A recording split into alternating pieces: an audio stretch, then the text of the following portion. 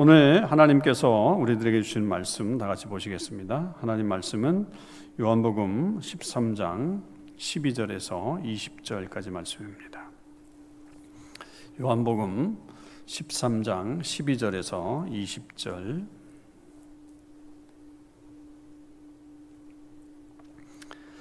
신약 성경으로 170면 어간에 있습니다. 저와 여러분이 한 절씩 교독으로 하나님 말씀 읽으시겠습니다. 그들의 발을 씻으신 후에 옷을 입으시고 다시 앉아 그들에게 이르시되 내가 너희에게 행한 것을 너희가 아느냐? 너희가 나를 선생이라 또는 주라 하니 너희 말이 옳도다. 내가 그러하다. 내가 주와 또는 선생이 되어 너희 발을 씻었으니 너희도 서로 발을 씻어주는 것이 옳으니라. 내가 너희에게 행한 것 같이 너희도 행하게 하려 하여 본을 보였노라. 내가 진실로 진실로 너희에게 이르노니 종이 주인보다 크지 못하고 보냄을 받은 자가 보낸 자보다 크지 못하나니 너희가 이것을 알고 행하면 복이 있으리라. 내가 너희 모두를 가리켜 말하는 것이 아니니라. 나는 내가 택한 자들이 누구인지 알미라. 그러나 내 떡을 먹는 자가 내게 발꿈치를 들었다 한 성경을 응하게 하려는 것이니라. 지금부터 일이 일어나기 전에 미리 너희에게 일러두면 일이 일어날 때 내가 그인 줄 너희가 믿게 하려 함이로라. 다 같이요. 내가 진실로 진실로 너희에게 이르노니 내가 보낸 자를 영접하는 자는 나를 영접하는 것이요 나를 영접하는 자는 나를 보내신 이를 영접하는 것이니라. 아멘. 할렐루야. 네, 우리가 계속 이 사랑의 언어, 5가지 사랑의 언어라고 하는 이 게리 체프만의 책을 중심으로 해서 말씀을 수요일 예배에 말씀을 나누고 있습니다. 오늘은 그 4번째 시간이고 다음 주 이제 마지막 5번째까지 말씀을 좀 나누게 되는데요. 그동안에 우리가 좀 살펴봤던 것들 한번 다시 복습은 아니지만 좀 우리 머릿속에 한번 생각해 보면, 첫째가 인정하는 말, 그것이 이제 사랑의 언어다. 그리고 2번째가 함께하는 시간, 그리고 3번째 지난주에 말씀드렸던 선물, 이렇게 되어 있습니다.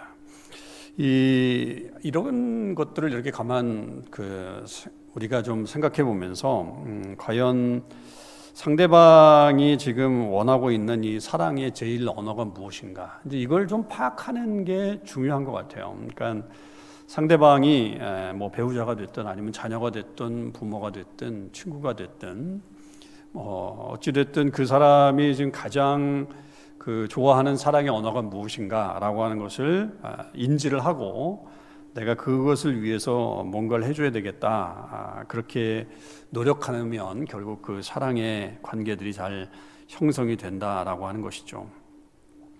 그동안에 만약 이런 것들을 들으면서도 잘 실천하지 못하셨던 분들이 있으면 지난 수요일 설교들을 다시 한번 좀 돌아보면서 좀 하나하나 이렇게 실천해 가면 굉장히 큰 도움이 될 거예요.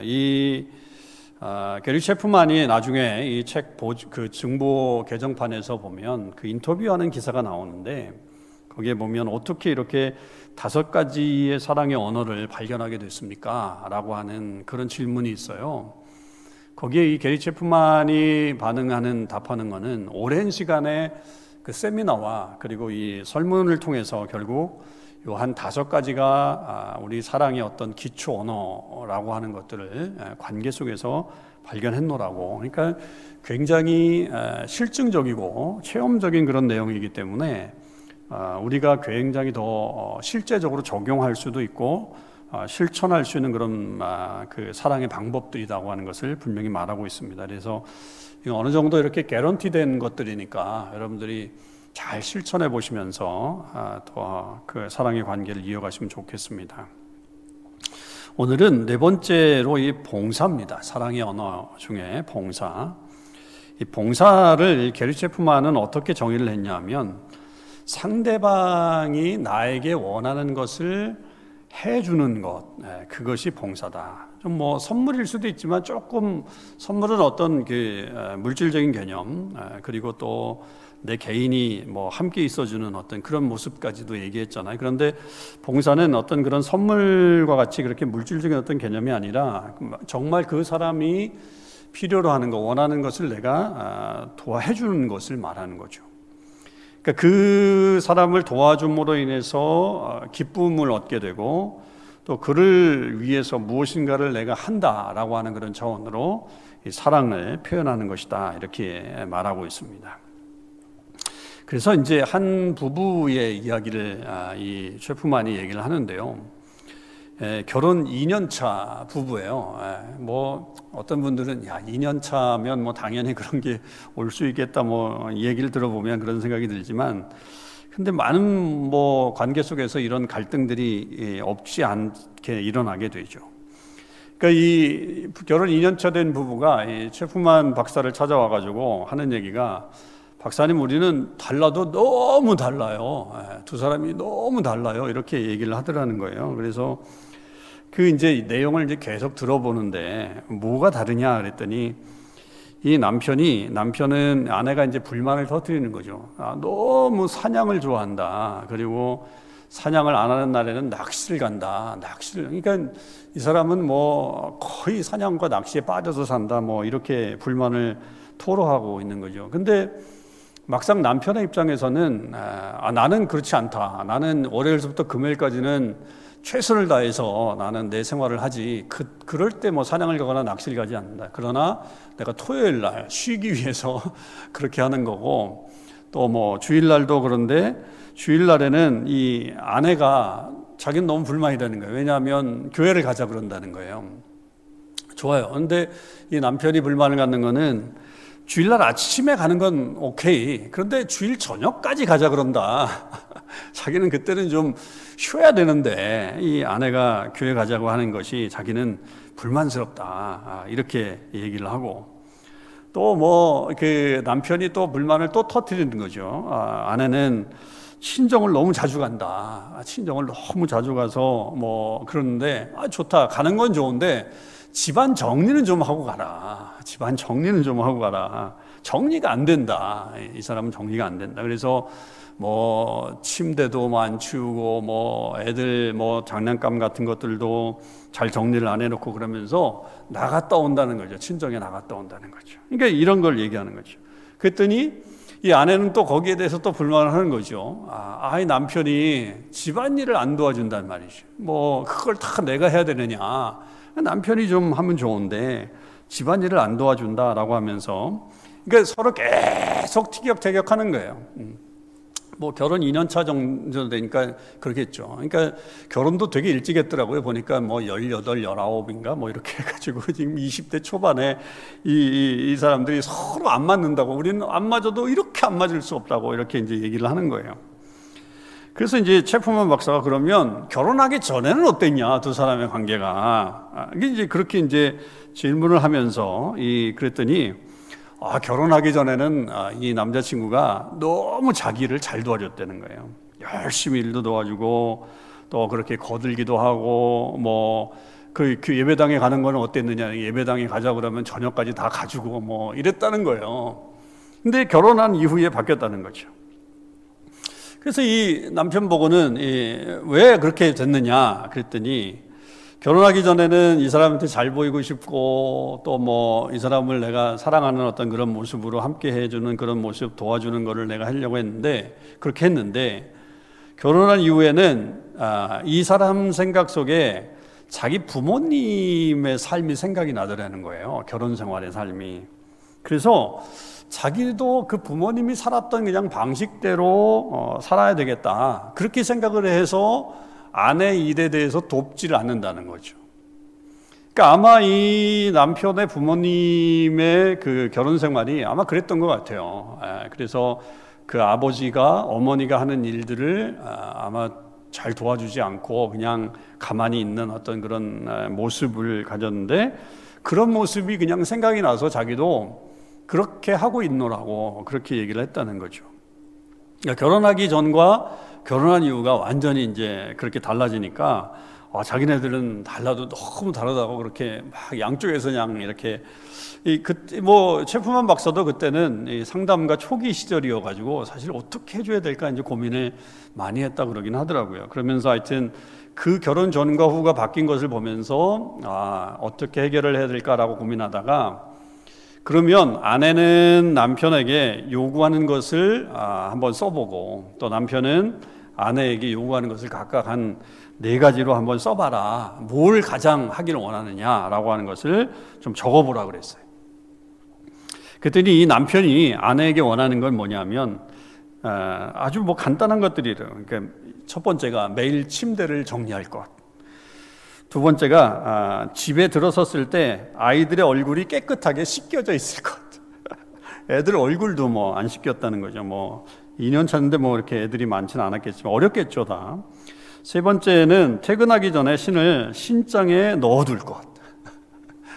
그리고 이제 4번째는 뭐냐면 적어도 내가 퇴근하기 전에 저녁 요리를 시작해서 퇴근한 후 30분에서 45분 사이에 저녁을 먹게 해줄 것. 이렇게 이제 적었대요. 아주 하여튼 아주 기본적인 이야기인 것 같기도 한데, 하여튼 그런 불만을 좀 얘기했고, 아내는 4가지를 적으라 그랬더니 뭘 적었냐면, 내가 차를 세차하기 기대하지 말고 일주일에 한 번씩 차를 세차해 줄 것. 그러니까 그거를 이제 아내가 아마 했던 것 같아요. 그 다음에 2번째가 퇴근해서 아기의 기저귀를 갈아주되 특히 내가 저녁 준비할 때는 꼭 할 것. 이렇게 적었고, 3번째는 일주일에 한 번씩 나 대신에 진공 청소기로 청소를 할 것. 그리고 4번째는 여름철에는 매주 한 번씩 잔디를 깎아서 잔디가 너무 길어서 내 마음이 상하지 않도록 할 것. 이렇게 적었다는 거예요. 참 어떻게 보면 말도 안 되는 작은 일들 때문에 이 부부의 어떤 이 관계가 서로 틀어졌죠. 그러니까 어떤 면에서 보면 이 부부는 둘 다 그 사랑의 언어가 뭐냐 이렇게 이 최풍환 박사가 얘기할 때 봉사다. 둘 다 양쪽에서 자기를 위해서 뭔가를 좀 일을 해주는 거, 그것이 사랑의 언어라고 그렇게 말을 하고 있는 것이다. 이렇게 이제 얘기를 하죠. 그래서 조금씩 그렇게 서로의 일들을 나눠서 하게 되면 그 사랑이 결국은 다시 회복이 되고 그 사랑의 관계가 원만하게 이루어진다라고 하는 것을 보게 됩니다. 그래서 어떤 사람들에 대해서 인식을 하게 될 때 이분이 그런 얘기를 해요. 그러니까 현관에 우리가 들어가려면 그 바깥에 있었던 그 오물이나 그런 진흙을 털기 위한 현관에 깔판이 있잖아요. 그 상대방을 현관에 있는 깔판처럼 생각할 것이냐, 아니면 정말 내가 사랑하는 사람처럼 생각할 것인가 라고 하는 것을 염두에 두라는 거죠. 그러니까 현관 앞에 놓여있는 이 깔판이라는 게 뭐예요? 그러니까 봉사만 하는 거잖아요. 그냥 계속 희생만 하는 거잖아요. 거기에 대한 인격적인 대접이 아니고 그냥 당연히 할 일이다 생각하는 거죠.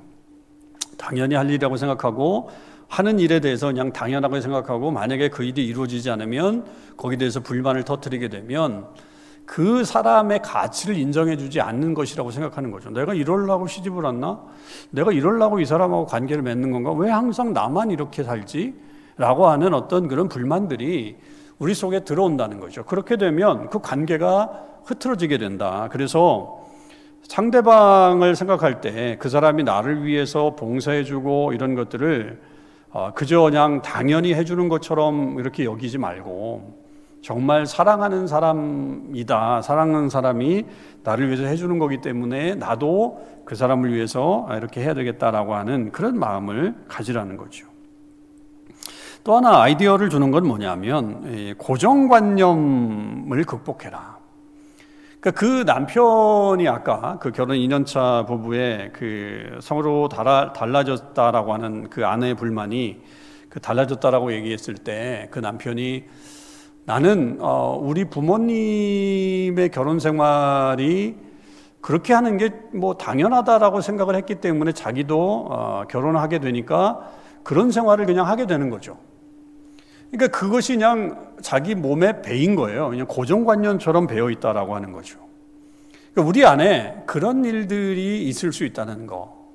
그래서 어떤 스테레오타입이죠. 고정관념이라는 게. 그래서 남자면 당연히 이런 걸 해야 되고, 여자면 혹은 당연히 이런 걸 해야 되고, 혹은 또 내가 이런 위치에 있으면 이렇게 됐으면 당연히 이렇게 해야 되고, 당신은 나에 대해서 이렇게 해줘야 되고, 또 내가 이 위치에 있기 때문에 너는 나에게 뭐 이렇게 해줘야 되고, 뭐 이건 뭐 부부 관계나 부모 관계나 친구 관계나 다 마찬가지일 것 같아요. 그러니까 그런 어떤 고정관념을 가지고 있는 것을 좀 깨트려라. 그래야 우리가 좀 더 이렇게 그 사람이 원하는 바에 대해서 내가 힘들어도 해줄 수 있는 그런 것들이 있죠. 특히 이제 이런 걸 생각해 보면 우리 한국 문화가 많이 생각이 돼요. 그죠?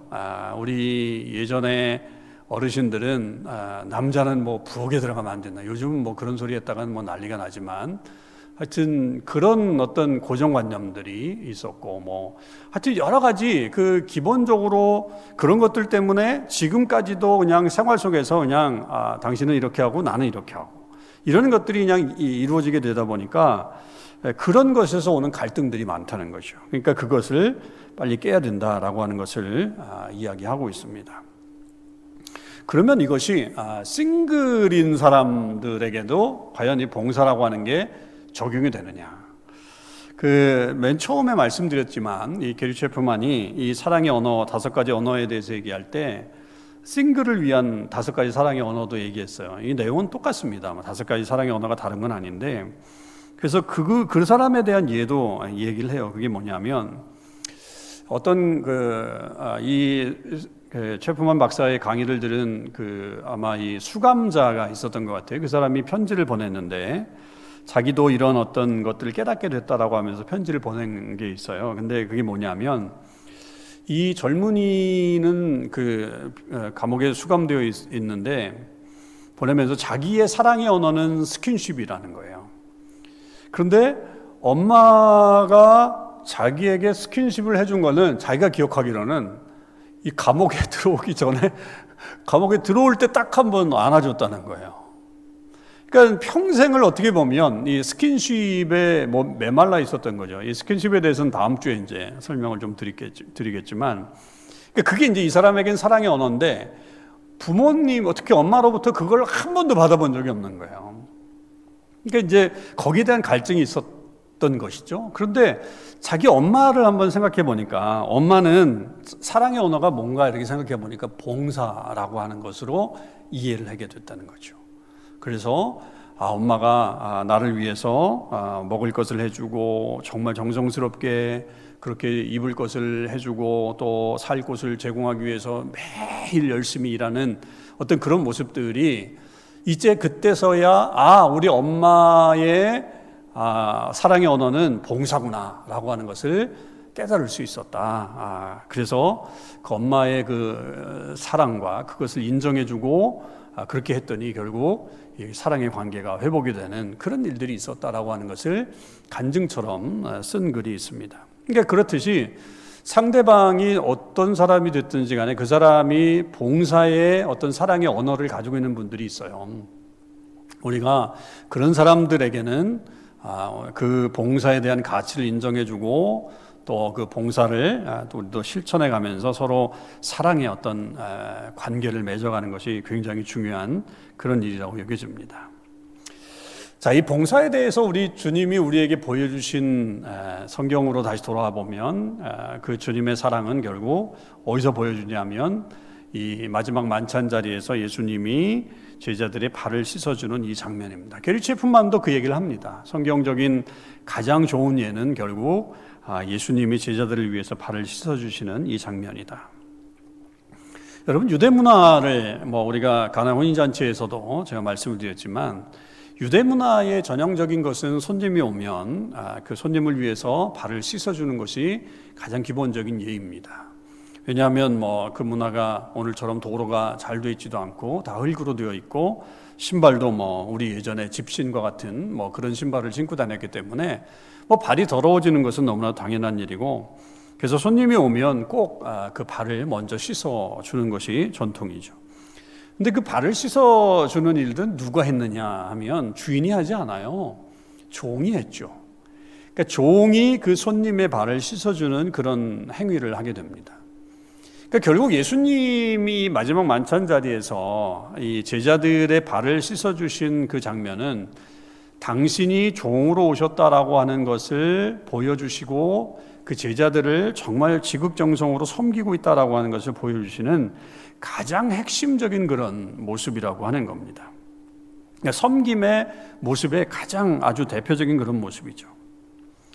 사실 이 성경에 이 봉사라고 하는 신약 성경에 봉사라고 하는 말은 헬라어로 두 가지 언어가 쓰이게 되는데요. 이게 복합적으로 좀 쓰이고 있는데 하나가 우리가 잘 아는 이 디아코니아. 여기서 이제 봉사라고 하는 말에서 그 디컨이라고 하는 이 집사라고 하는 말이 나왔죠, 영어가. 그러니까 이 디아코니아라고 하는 말이 이 봉사라고 하는 말에 쓰입니다. 이게 뭐냐면 디아코니아의 가장 그 원어적인 의미는 뭐냐? 그대로 말하면 식탁 곁에 서서 쉬정 두는 일을 하는 게 봉사예요. 그러니까 wait on someone at table 이렇게 돼 있죠, 영어로는. 그러니까 식탁 곁에 서가지고 서빙하는 거죠, 서빙. 그러니까 이 사람을 위해서 먹을 것을 이번에는 무엇을 먹을 것을 갖다 주는가, 또 다음에는 이걸 먹었으니까 또 무슨 다른 거 어떤 거 갖다 줘야 되는가. 그거 서빙하는 게 결국은 디아코니아. 그러니까 이 봉사라고 하는 말의 의미가 있죠. 그러니까 그런 면에서 보면 정말 예수님의 이 행위는 디아코니아의 가장 아주 대표적인 모습이라고 볼 수 있습니다. 그러니까 우리가 상대방에게 정말 섬길 수 있는 부분들, 그리고 그 섬기하는 부분들을 잘 섬기는 거죠.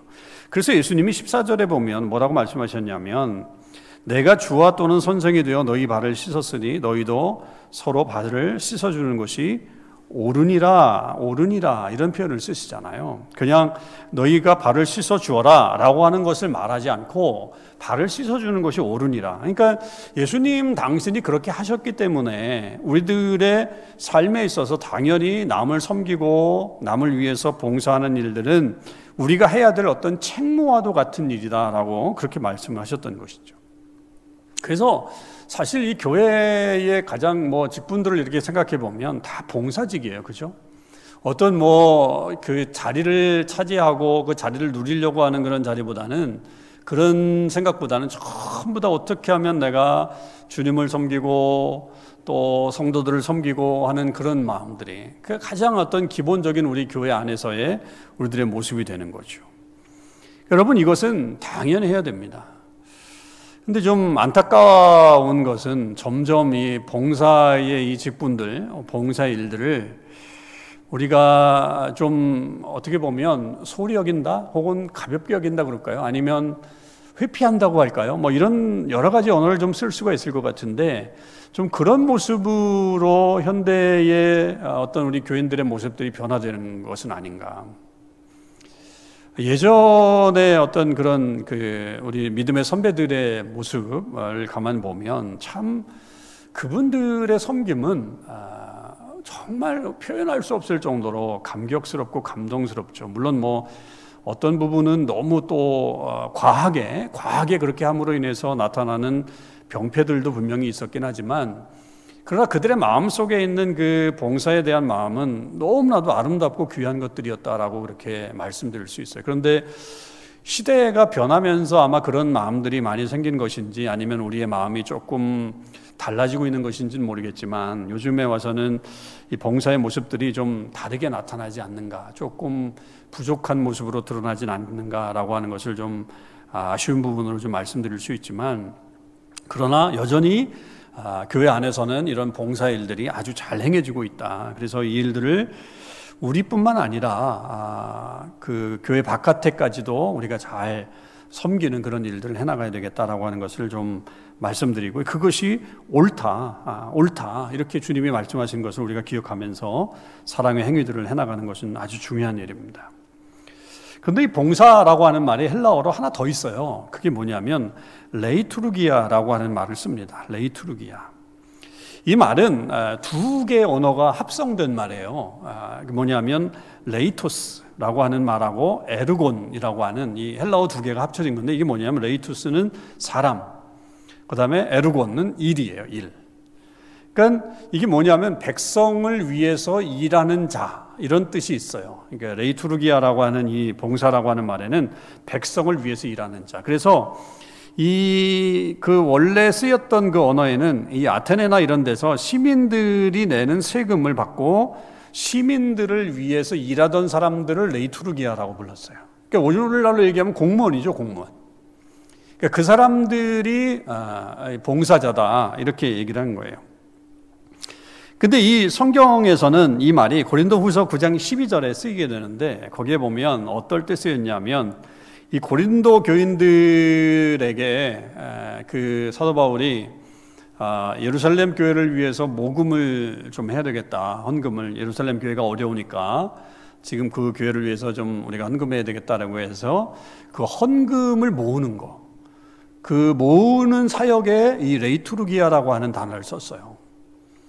그러니까 결국 그것이 실질적으로 예루살렘 교회에 도움이 될 수 있는 우리가 행위를 하는 것, 우리가 헌금을 함으로 인해서 이것이 예루살렘 교회에 실제적으로 도움이 될 수 있도록 해주는 일들, 그런 것들이 결국은 봉사의 일이다라고 하는 것을 사도 바울이 적용했던 것을 볼 수 있습니다. 그런 측면으로 보면 우리의 봉사가 실질적으로 그 상대방이 원하는 일들을 내 몸을 씀으로 인해서 그렇게 도와주는 일들도 봉사의 일원이지만 또 그 사람들을 위해서 내가 물질적으로 헌신을 하는 거, 또 때로는 뭐 기부를 한다거나 아니면 뭐 실질적으로 그 사람에게 물질로 이렇게 도와주는 그런 일들을 하는 것도 봉사의 차원에 아주 중요한 그런 일이다라고 하는 것을 성경이 말하고 있죠. 그러니까 우리가 할 수 있는 모든 방법들을 동원해서 그 사람에게 섬기고 그 사람을 이렇게 좀 일어설 수 있도록 힘을 북돋을 수 있도록 돕는 것들이 결국 봉사의 차원이라고 하는 것을 보게 됩니다. 그래서 우리 그리스도인들이 또 이런 일들을 잘 해나가는 그런 좋은 삶을 살아야 되겠어요. 지난 주간에 이제 그 권사님 한 분이 또 사무실을 찾아오시면서 이 사무실에 오시면 어떻게 이렇게 당신의 이야기들을 좀 많이 나누세요. 어제도 뭐 권사님 한 분이 오셔서 아주 오랜만에 오셨는데 아주 또 그동안에 하나님이 은혜 보내주셨던 것들, 자기 삶에 이런 어떤 저기가 있었던 걸 아주 그냥 뭐 속사포처럼 그냥 쭉 얘기하시는 거예요.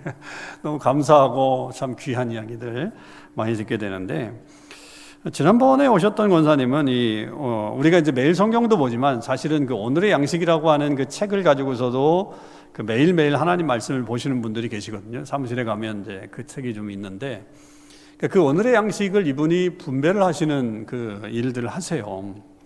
근데 이제 그걸 사실 각자 돈을 받고서 이제 이렇게 해나가야 되는데, 그리고 이제 이게 예전에 하셨던 권사님이 이제 그 리타이어 하시고 또 연세가 되시면서 좀 누가 대신했으면 좋겠다라고 하는 그런 생각이 있으셨는데, 이 권사님이 좀 해볼까 하는 마음이 있었는데, 근데 확정은 안 지어졌는데, 어느 날 주일 예배를 드리면서 하나님 마음을 주시더래요. 야, 네가 해라.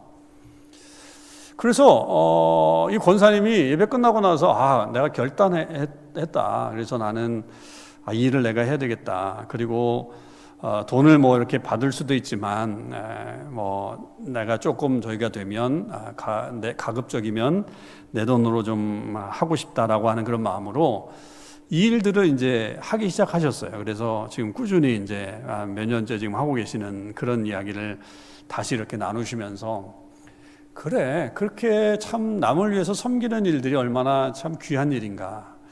그러니까 이분의 마음속에는 무슨 마음이 있느냐 하면, 그 책을 한번 보면서, 그리고 이제 뭐 친한 분들에게도 주지만 뭐 잘 모르는 분들에게도 때로는 뭐 직접 가서 나눠주시기도 하신다고 그러는데, 요 한 구절 한 말씀만 보고서 내가 예수님 안에서 좀 잘 살아야 되겠다, 예수님 잘 믿어야 되겠다라고 하는 그 생각만이라도 자기 들어서 신앙생활을 잘한다면 내 보람은 거기에 있다. 다른 데 있지 않고 여기에 있다.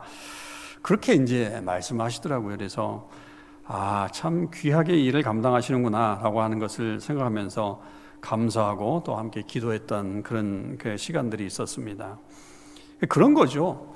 그러니까 어떻게 해서든지 그 사람이 잘 되기를 바라고, 어떻게 해서든지 그 사람이 예수님을 좀 잘 믿고, 또 어떻게든지 그 사람이 정말 행복해지기를 원하는 그런 마음으로 우리가 어떤 우리의 물질을 쓰든 시간을 쓰든 때로는 우리의 육신을 사용해서 돕든지 간에 그렇게 돕는 일들이 얼마나 중요한 일인가라고 하는 것을 보게 됩니다. 여러분, 오늘 우리가 이 봉사에 대해서 쭉 살펴보면서 그 상대방이 그것이 배우자이든 아니면 자녀이든 우리 때로는 또 부모님이든 그 사랑의 언어가 봉사라고 한다면 여러분, 우리가 나만 생각하지 말고 그 사람을 배려해서 내가 해줄 수 있는 일들이 무엇이 있는가를 먼저 좀 고민을 해보시길 바랍니다. 그리고 고민만 해보고 그냥 가만히 있는 게 아니라 실천을 해보는 것이요. 그리고 상대방의 입장에서는 왜 저 사람이 나를 안 도와주지? 왜 나를 안 알아주지? 라고 그렇게 마음속으로 소가리만 하지 마시고 계속적인 이 사랑의 언어는 훈련이라 그래요. 게리 체프만 박사는 다 훈련이라 그럽니다. 그러니까 계속적으로 노력해 봐야 된다는 거죠. 그 노력하게 되면 결국은 하게 된다는 거죠. 그러니까 그것을 정리해 보시라는 거예요. 상대방이 나에게 원하는 것을 한번 이렇게 해줬으면 좋겠다라고 하는 것을 한번 글로 적어가지고 그거를 강요하듯이 요청하는 게 아니라 나는 당신이 이런 걸 해주면 아니면 자녀들한테 나는 너희들이 이렇게 해주면 내가 참 고맙겠다, 내가 정말 행복하다라고 하는 것을 잘 정리해서 그렇게 알려주면 사람이라는 게 그걸 듣고서 종이를 찢겠어요. 이렇게 소용없어 이렇게 하면서 날리는 사람이 얼마나 있겠어요. 그러니까 그런 거에 대해서 생각을 하게 되고 행동이 바뀌게 되면 우리 어떤 관계성 속에서 굉장히 유익한 그런 면들을 가질 수 있다라고 하는 것을 알게 됩니다. 저와 여러분이 이 사랑의 언어, 봉사의 언어를 잘 파악을 해서 그것이 필요한 곳에 우리의 사랑을 나누길 바라고, 또 내가 그런 것에 어떤 사랑의 언어가 있다고 한다면 그것을 또 사랑의 언어를 나누기 위해서 또 이렇게 요청도 하고 함께 아름답게 나아가는 그런 삶을 살아가실 수 있기를 주님의 이름으로 축원을 드립니다. 기도하시겠습니다. 하나님, 감사합니다. 오늘은 저희들이 사랑의 언어 중에 봉사를 생각해 봤습니다. 상대방은 봉사를 원하는데 우리가 내 고정관념이나 또 내 삶의 생각 때문에 그 언어를 생각해 주지 못하고 내 마음대로 나는 다 할 것만 다 했다라고 그렇게 하면서 사는 것이 아니라 정말 상대방을 생각하며 그 사람을 위해서 내가 무엇인가를 할 것인가를 염두에 두고 살아가는 저희들이 되게 해 주옵소서. 예수님이 우리에게 보여주셨던, 제자들에게 보여주셨던 그 아름다운 본의 모습은 우리가 마땅히 해야 될 그런 모습이라고 주님께서 우리에게 말씀하셨습니다. 아버지, 그것을 잊지 않게 하시고 그 사랑이 필요한 곳에, 도움이 필요한 곳에 언제든지 우리가 달려가서 그 사랑을 나타내는 저희들이 되게 해 주시옵소서. 어려운 시기를 살아가고 있습니다. 나도 힘들어 라고 말하기보다는 우리 나도 힘들지만 그래 당신이 더 힘들겠구나 라고 말하면서 우리가 서로 격려해주고 세워주고 또 인정해주는 저희들의 삶이 되게 해 주시옵소서. 아버지, 그래서 우리 모든 성도들의 가정과 삶 속에, 그런 관계 속에 아름다운 행복의 꽃이 피어나는 역사들이 일어나게 해 주옵소서. 감사드립니다. 우리 주님 예수 그리스도의 이름으로 기도하옵나이다. 아멘.